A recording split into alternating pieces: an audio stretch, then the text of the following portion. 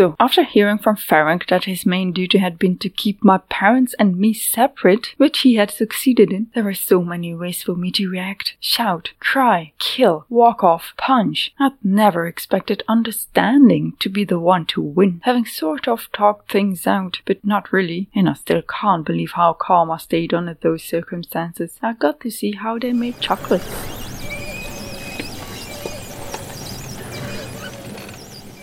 This is Nidak, my adventure, written down in a better way than I can tell it.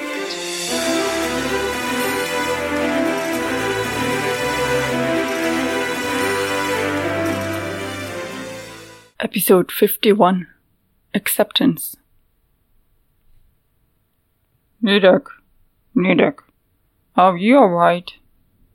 The voice of Ferenc pulled Nidak back from the sad thoughts about her parents' disappearance and her last words to them. Ferenc waved his hands in front of her eyes, snapping his fingers. Nidak sounded small and broken as she spoke. You broke us apart. I stopped talking to them again and then they were dead.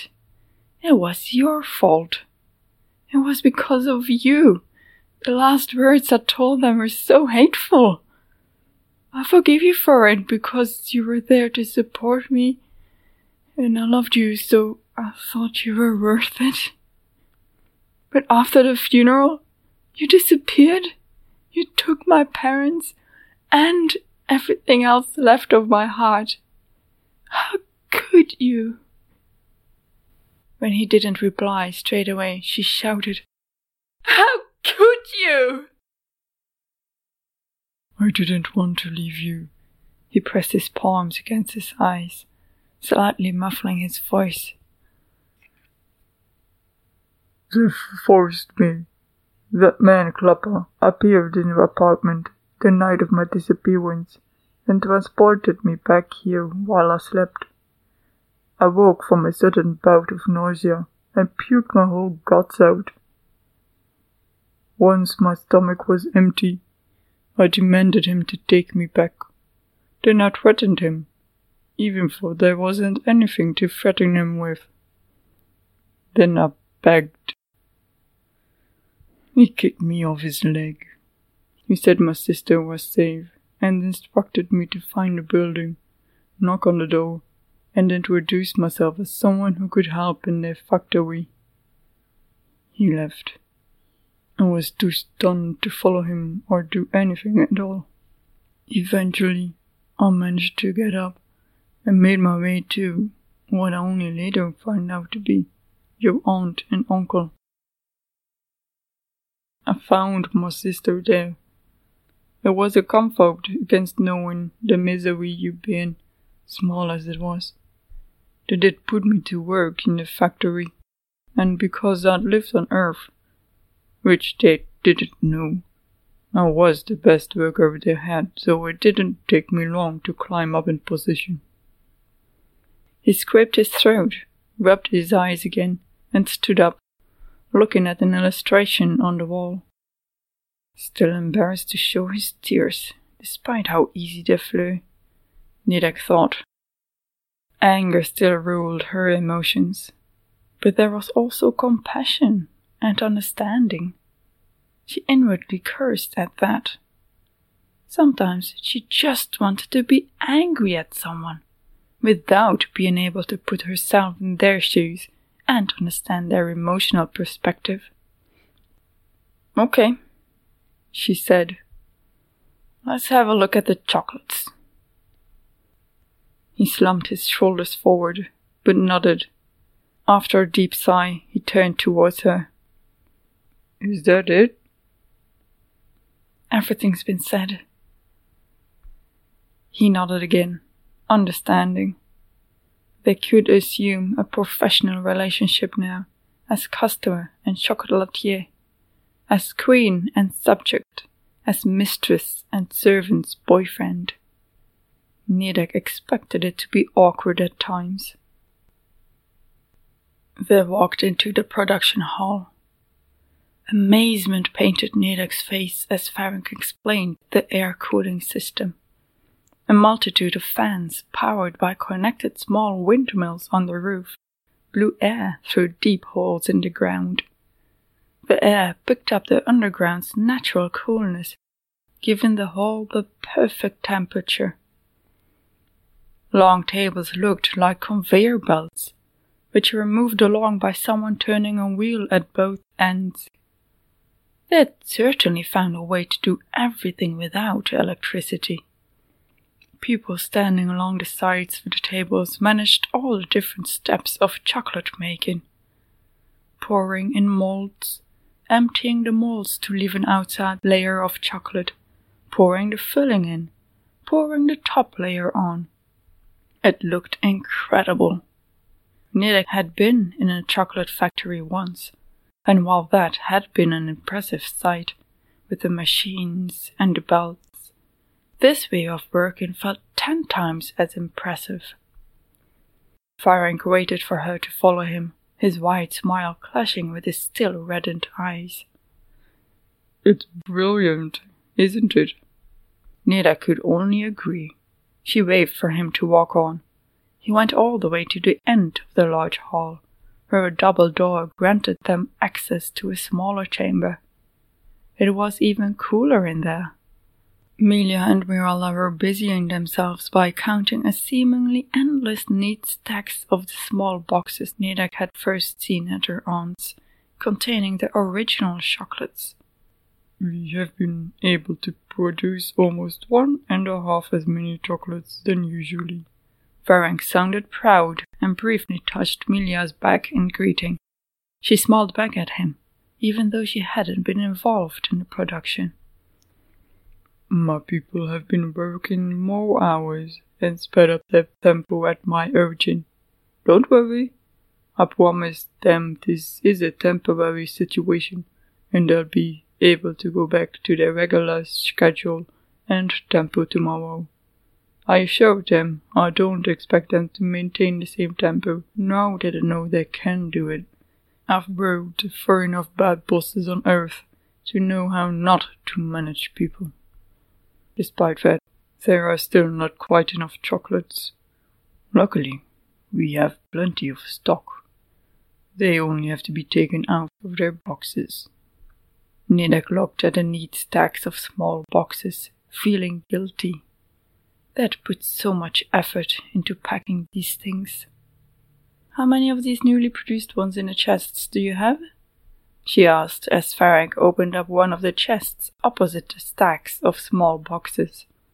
He showed her the specially designed coin-like chocolates. "Wouldn't those be enough?" Both Melia and Ferenc pressed their lips together at her. They shared a look, and Melia gave a slight nod at Ferenc. Nidek managed to not show her surprise at the quick and sharp pang of jealousy shooting through her chest. Good on them for thinking alike and sharing their thoughts, she directed at the jealousy. It evaporated as fast as it had come, as if it had never been. "Nidek, I understand you still have to get used to the position you find yourself in. But this is fine. I want to do this. Quietek and Steedham want to do it. People believe in you and look up to you, and even more will do so in the future, which means they will want to do things for you which you might find above yourself. They are not. You will soon be one of the most important people in this world. You will have to accept gifts that seem unreasonable to you, or seem to be like a sacrifice from your point of view. But from the gifter's point of view, it is not. I remember your mentor. You always spoke super highly about him. He was the one who supported you from childhood to pursue your fighting career, right? I remember, from the moment you were able to, you always bought him the best presents for Christmas. You always said he seemed embarrassed at receiving those, because it was obvious how much time and effort you put in them. But you thought he was worth it, right?" "Yeah." Nidek said reluctantly. She understood and forcibly unclenched her jaw. She would have preferred to hear this from someone else instead of Ferenc. That doesn't mean I like it. Yes, well, accept it. You need to make an impact tomorrow, so you'll need as much of the chocolate as you can. I will have my team keep on producing during the night, and will assign someone to empty these out into chests. Alright? Fine. I'll pick them up tomorrow around this time. Is this where everything will be? Ferenc nodded.